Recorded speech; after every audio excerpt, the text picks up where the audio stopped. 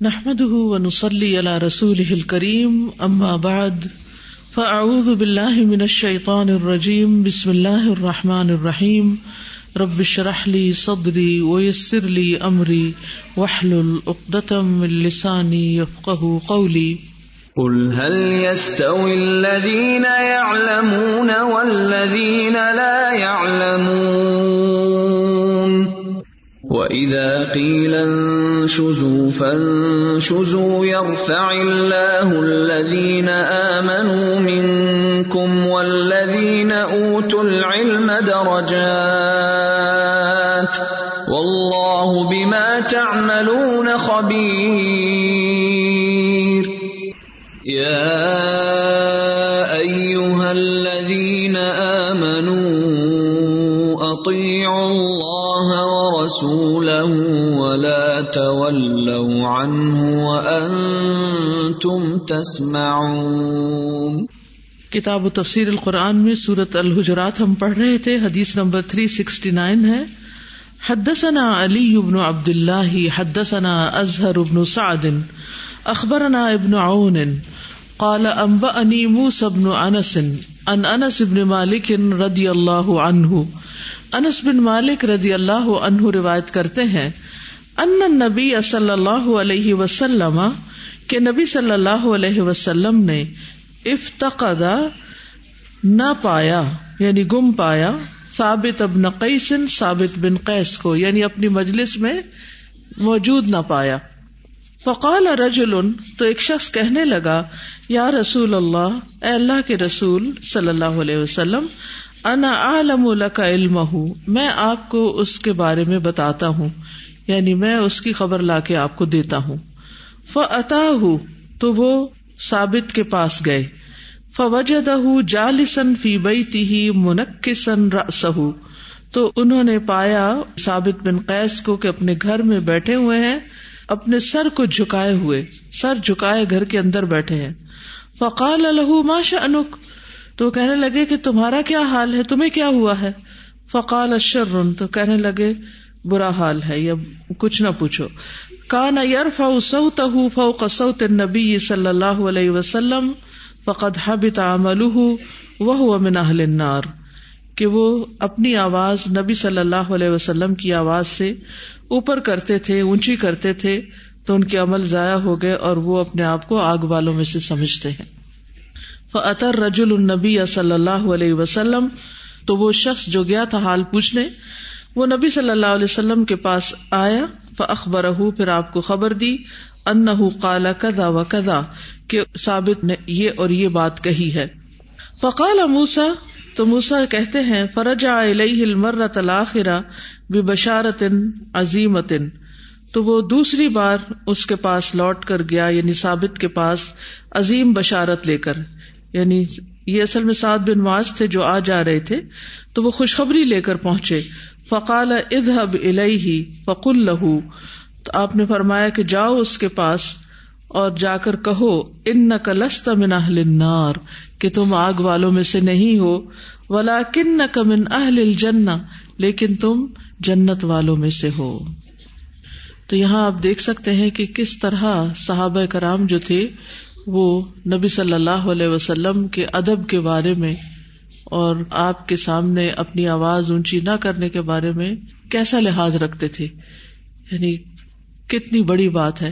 ایک تو ہے آپ کی مجلس میں آپ کی آواز سے اپنی آواز اونچی کرنا، اور اسی سے ملتی جلتی بات ہے کہ آپ کی بات کے سامنے اپنی رائے یا اپنی خواہش یا اپنی مرضی کو پیش کرنا، اور آپ صلی اللہ علیہ وسلم کی بات سے مطمئن نہ ہونا، یعنی یہ حدیث پڑھ کے ہم ڈسٹرب ہیں، یا یہ بات سن کے آپ کی ہمیں اس کی لاجک سمجھ نہیں آتی، یا یہ ہمیں بات سمجھ میں نہیں آتی۔ بات یہ ہے کہ اللہ اور اس کے رسول کی بات سچی ہے، ہماری عقل کوتاہ ہے، اور ان کے آگے ہم جتنی چاہیں اس بات کے بارے میں تعویلیں کر لیں یا اس پر عمل نہ کرنے کی عذر تراش لیں، لیکن اصل بات یہ ہے کہ فیصلہ تو اسی پر ہونا ہے کہ جو کچھ کہا گیا، جو بتایا گیا، اس کے آگے سر جھکایا یا نہیں۔ پھر آپ دیکھیے کہ انہیں کسی نے نہیں کہا تھا کچھ، لیکن وہ اپنا محاسبہ کرنے والے خود تھے کہ میرا کیا بنے گا، میری آواز اونچی تھی. اصل میں بات یہ ہے کہ یہ ثابت بن قیس جو تھے خطیب الانصار تھے اور بڑی اونچی آواز والے تھے. بائی نیچر کچھ لوگوں کا والیوم بلند ہوتا ہے, کچھ کا کم ہوتا ہے, تو ان کی آواز جو تھی یہ اونچی تھی. تو چونکہ سورۃ الحجرات میں وہ آیات نازل ہوئی کہ لا ترفعوا اصواتکم فوق صوت النبی, اور پھر آگے یہ کہ کہیں ایسا نہ ہو کہ ان تحبط اعمالکم, تمہارے اعمال ہی سارے برباد ہو جائیں. تو اس میں انہوں نے اپنا محاسبہ کیا, حالانکہ وہ کوئی آپ کے مقابلے میں اونچا نہیں کر رہے تھے, بلکہ وہ تو نیچرلی ان کی آواز کا والیوم اونچا تھا, اور کبھی انہوں نے بے ادبی یا بے تکلفی میں اونچا نہیں کیا تھا یا کسی جھگڑے کے طور پر اونچا نہیں کیا تھا. عموماً جن مقامات پر ہم اپنی آواز اونچی کر لیتے ہیں وہ کچھ ایسے ہی سچویشنز ہوتی ہیں کہ جب ایک عام شخص بھی اونچا بولتا ہے, لیکن کچھ لوگ ایسے ہوتے ہیں کہ ان کی آواز ہی اونچی ہوتی, اور کچھ لوگ ہوتے ہیں ان کی آواز قدرتی طور پر دھیمی ہوتی ہے. تو بہرحال اصل بات یہ ہے کہ انما الاعمال بالنیات, کہ کوئی اپنی آواز اونچی کر رہا ہے تو کیوں کر رہا ہے. اور پھر یہ ہے کہ نبی صلی اللہ علیہ وسلم کا معاملہ دیکھیے کہ آپ نے کس طرح واپس خوشخبری دے کر بھیجا اور اپنے ساتھی کی دلجوئی کی, اور اس طرح ان کو مشکل سے نکالا. ایک اور بڑی اہم بات ہمیں یہ پتہ چلتی ہے کہ آپ صلی اللہ علیہ وسلم اپنے صحابہ کا کتنا خیال رکھتے تھے کہ کون مجلس میں آیا ہے, کون نہیں آیا, کس کا کیا حال ہے. اور ہر استاد کو یہ لازم ہے کہ وہ اپنے شاگردوں کا اس اعتبار سے ضرور خیال رکھے. سلیمان علیہ السلام کی صرف ایک ہدہد غائب تھی اتنے لشکروں میں سے, تو انہوں نے اس کی غیر حاضری کو بھی بھانپ لیا. تو ہمیں اس معاملے میں کیا کرنا چاہیے, یعنی انبیاء کی سنت کیا ہے, اور پھر ہمارا اخلاق اور ہمارا طرز عمل اور ہمارا طریقہ کیا ہے. بعض اوقات لوگ صرف اسی اخلاق کی وجہ سے, اسی کیئر اور کنسرن اور لو کی وجہ سے دین کی طرف آ جاتے ہیں. اور ایک داعی کے اندر تو یہ کردار ضرور ہونا چاہیے کہ وہ اپنے ساتھیوں کو یا اپنے شاگردوں کو توجہ دینے والا ہو. جی السلام علیکم ورحمۃ اللہ وبرکاتہ. استاذہ, آج کے دور میں ہم اس کو کس طرح اپلائی کر سکتے ہیں کہ نبی صلی اللہ علیہ وسلم کی آواز سے آواز اونچی ہوگی تو اس کے بارے میں قرآن مجید میں حکم بھی آ گیا, یعنی احادیث کی مجلسوں کی, اور جہاں آپ کی بات کہی جا رہی ہو اس مجلس کا ادب اور اس میں توجہ کرنا اور ادھر ادھر کی باتیں نہ کرنا. کیونکہ بعض اوقات ایسا ہوتا ہے نا, جیسے صرف یہ کلاس نہیں, کہیں پر بھی جہاں آپ حدیث کی مجلس میں شامل ہوں, قرآن مجید کا ادب تو ہم کرتے ہیں کہ اللہ تعالیٰ نے قرآن مجید میں کہا ہے کہ فَإِذَا قُرِئَ الْقُرْآنُ فَاسْتَمِعُوا لَهُ وَأَنصِتُوا لَعَلَّكُمْ تُرْحَمُونَ, کہ جب قرآن پڑھا جا رہا ہو تو تم خاموش ہو جاؤ اور غور سے سنو تاکہ تم پہ رحم کیا جائے. تو ہمیں اس کا ادب معلوم ہے. لیکن حدیث کے بارے میں ہم کہتے ہیں چلو حدیث ہی کی کلاس ہے, تو بعض اوقات ہم کیئر لیس ہو جاتے ہیں, بعض اوقات ہم ادب سے خالی ہو جاتے ہیں. کبھی اپنی کتاب پہ کچھ پھول بوٹے بنانے لگتے ہیں, کبھی چٹوں پہ لکھنے لگتے ہیں, کبھی موبائل اٹھا لیتے ہیں, کبھی کچھ اور کبھی کچھ. تو ان چیزوں سے پرہیز کرنا چاہیے. یا پھر جو اعتراضات ہم کرتے ہیں حدیث پر, وہ بھی سوچ سمجھ کے کرنے چاہیے. اگر کوئی بھی حدیث صحیح ہو, اوتھینٹک ہو, تو اس پر اعتراض کرنا اور اس کے اوپر ناپسندیدگی کا اظہار کرنا اور اس کو نہ ماننا, یہ بھی بہت خطرناک غلطی ہے. جی یہ بالکل اس طرح کے جملے بولتے ہیں کہ ہم کنونسڈ نہیں ہیں اس حدیث سے. حدیث ہی ہے نا, یعنی قرآن کی آیت تو نہیں ہے, اس طرح کر کے تبصرے کر دیتے ہیں.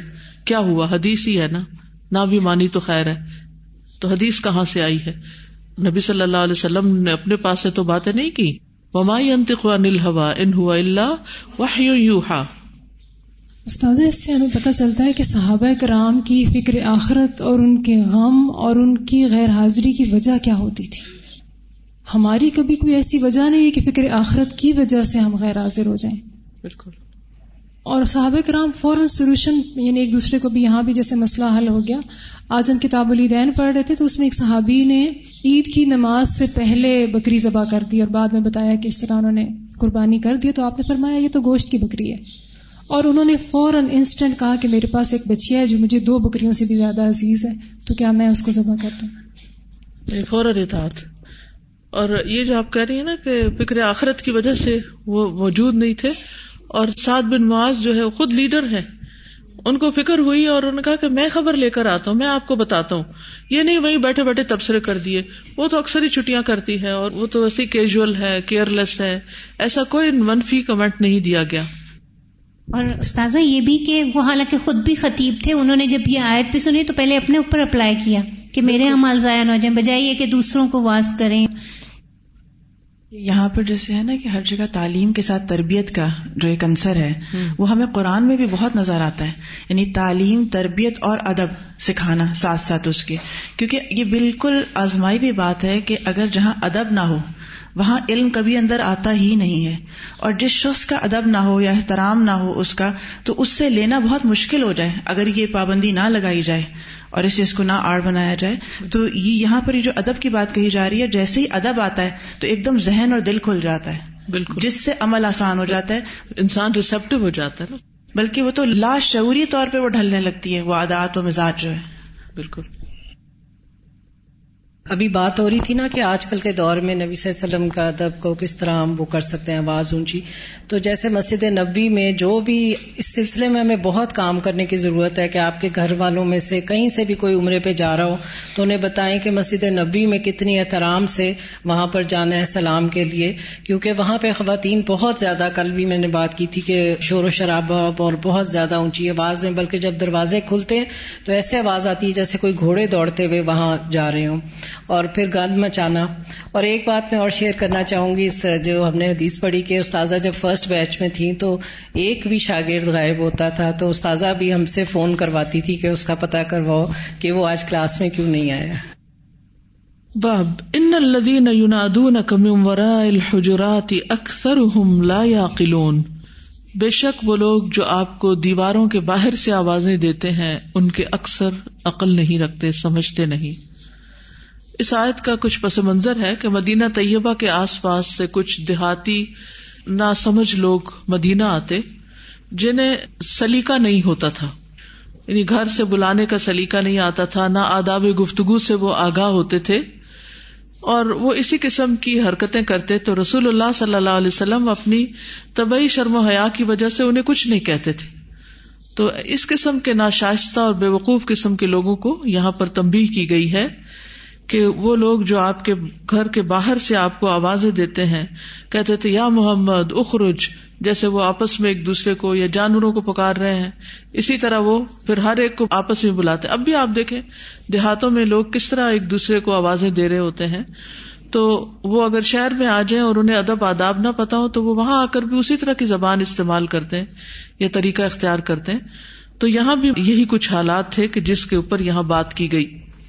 حدثنا الحسن بن محمد حدثنا حجاج عن ابن جریج قال اخبرني ابن ابی ملیکہ ان عبد اللہ بن الزبیر اخبرهم.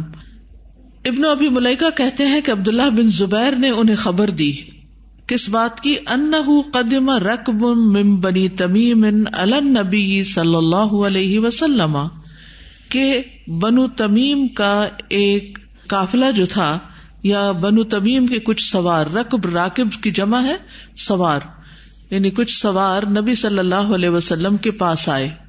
فقال ابو بکر، تو ابو بکر نے کہا امر القعقاع بن معبد، قعقاع بن معبد کو امیر بنا دیجئے.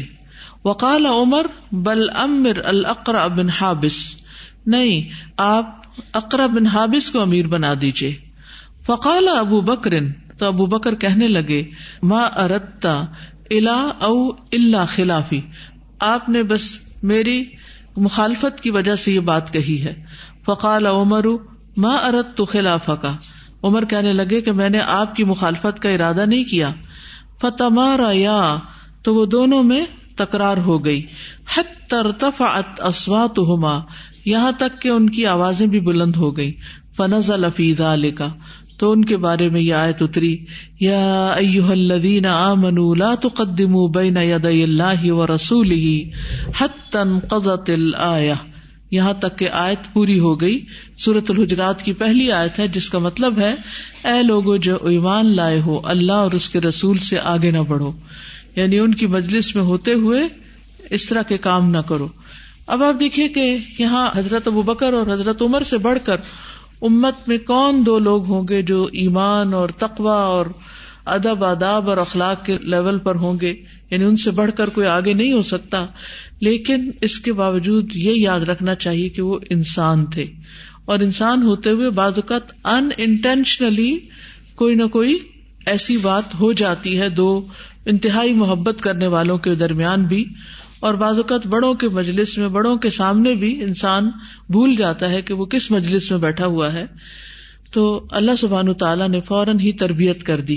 یعنی یہ بھی اللہ تعالیٰ کا کتنا بڑا احسان ہے کہ انسان سے غلطی ہو اور فوراً اس کو تنبیہ بھی ہو جائے. اور اس کا کیا مطلب ہے؟ اس کا مطلب ہے کہ ان سے آگے نہ بڑھو.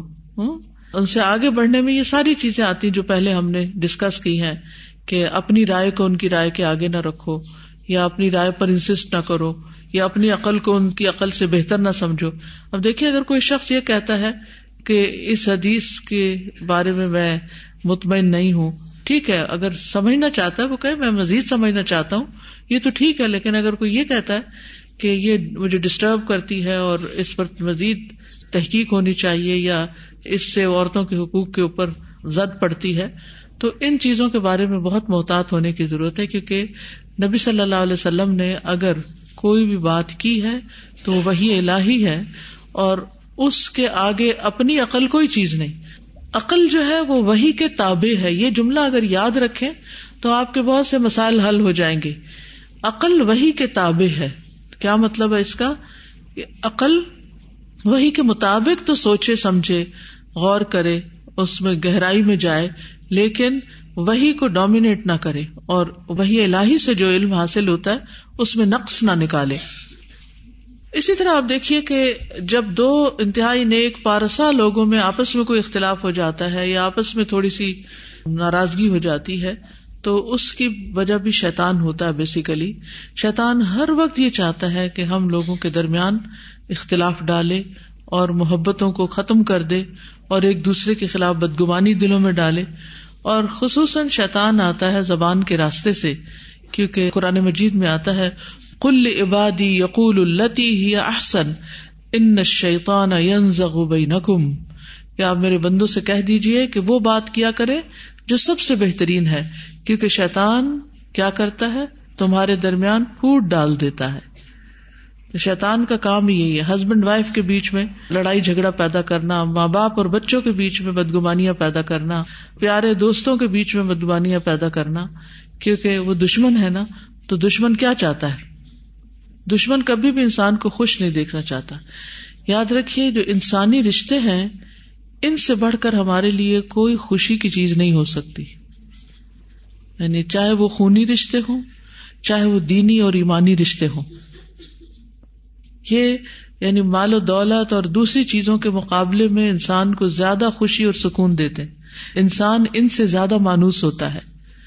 آپ کے پاس ڈھیروں سونا چاندی بھی ہو تو آپ اس سے باتیں نہیں کر سکتے، آپ اس سے دل کا حال نہیں کہہ سکتے.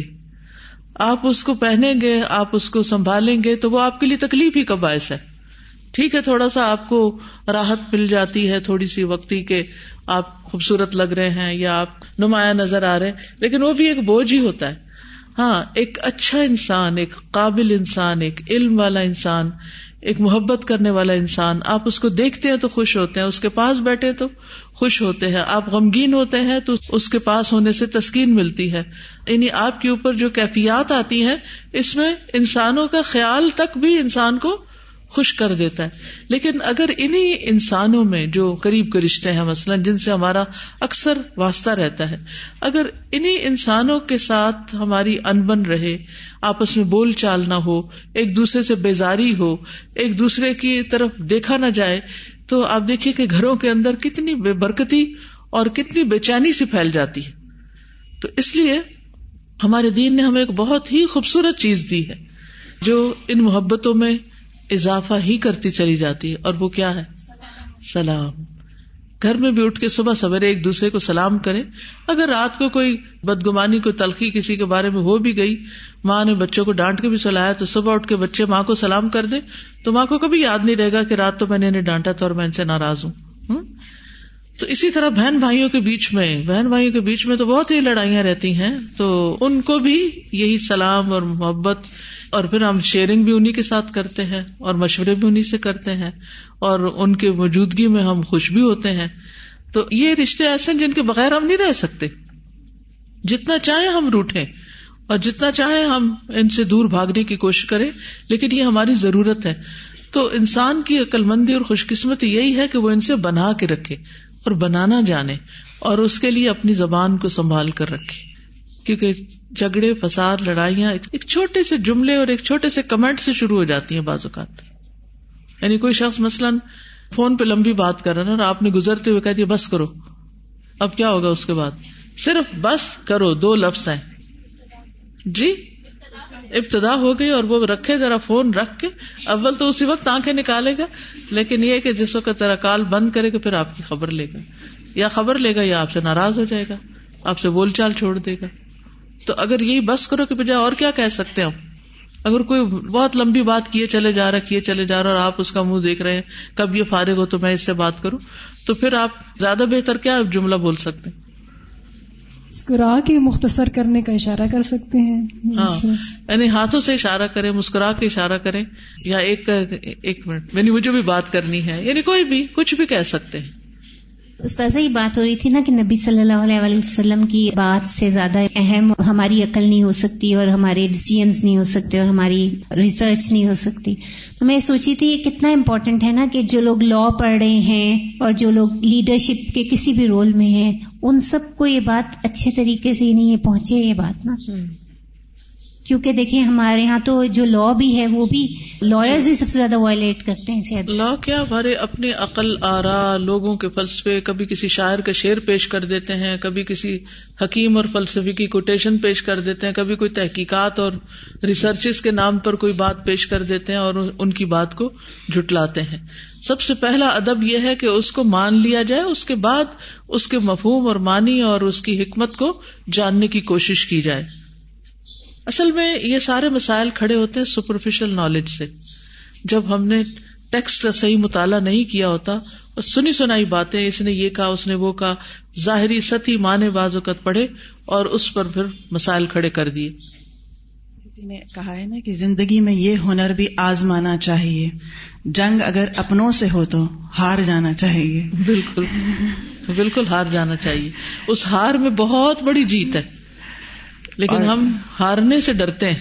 ہارنے سے کبھی نہیں ڈرا کرے، کچھ بھی نہیں ہوتا، کیونکہ اس میں دل جیت جاتے ہیں نا اس ہار کے بعد جو ہے. بالکل. اور اگر یہاں پہ عارفہ باجی ہیں تو مجھے کل ان کا کمنٹ جو گروپ میں آیا ہوا تھا نانی اماں کے حوالے سے، وہ بہت اچھا لگا تھا کہ کبھی ایسا ہو جاتا تھا کہ بہوؤں کے ساتھ، کیونکہ وہ ایک جوائنٹ فیملی میں بھی رہتی تھیں، اپنے 2 بیٹوں کے ساتھ، بہوؤں کے ساتھ، بچوں کے ساتھ ماشاءاللہ. تو انہوں نے کہا کہ اگر کبھی بہوؤں سے ان کی ہو بھی جاتی تھی کوئی نہ کوئی ایسی بات، تو وہ بالکل احساس نہیں ہونے دیتی تھی کہ ایسا کچھ ہوا بھی ہے. اور اگر دیکھتی تھی کہ بہو کا موڈ آف ہے تو وہ کوئی نہ کوئی ایسی بات کر دیتی تھی جس سے وہ بات ریلیز ہو جائے، یا وہ اس طرح سے بات کا موضوع بدل دیتی تھی کہ وہ یہی نہ یاد رہے کہ کوئی بات ہوئی بھی تھی یا نہیں ہوئی تھی.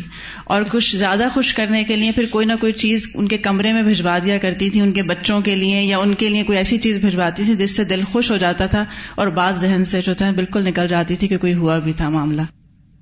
جھکتا وہی ہے جس میں جان ہے، اکڑنا تو مردے کی پہچان ہے. باب قوله ولو انہم صبروا حتی تخرج الیہم لکان خیرا لہم. سورۃ الحجرات کی آیت نمبر 5 کا باب باندھا ہے امام بخاری نے. اور اگر بے شک وہ صبر کرتے یہاں تک کہ آپ ان کی طرف نکلتے تو یقیناً ان کے لیے بہتر ہوتا، اور اللہ بے حد بخشنے والا اور نہایت رحم کرنے والا ہے. امام بخاری نے اس کے تحت کوئی حدیث تو نہیں ذکر کی، لیکن یہ بنو تمیم کے انہیں لوگوں کے بارے میں یہ آیت نازل ہوئی جو ناسمجھ قسم کے تھے، اور وہ مدینہ میں اس وقت آئے جو رسول اللہ صلی اللہ علیہ وسلم کے آرام کا وقت تھا، اور حجرے سے باہر کھڑے ہو کر عام انداز میں باتیں کرنا شروع کر دی، آوازیں دینا شروع کر دی، یعنی بلانا شروع کر دیا آپ کو تاکہ آپ باہر تشریف لے آئیں، جبکہ آپ اس وقت قیلولہ فرما رہے تھے. تو ان کے بارے میں یہ آیت نازل ہوئی کہ انہیں انتظار کرنا چاہیے تھا اور اس طرح کی آوازیں دینے میں جلد بازی سے کام نہیں لینا چاہیے تھا. ایک اور روایت میں آتا ہے کہ عبداللہ بن زبیر کو، یعنی وہی جو حضرت ابو بکر اور عمر کی جو بات ہے، اس کے بارے میں یہ نازل ہوئی تھی ساری آیات.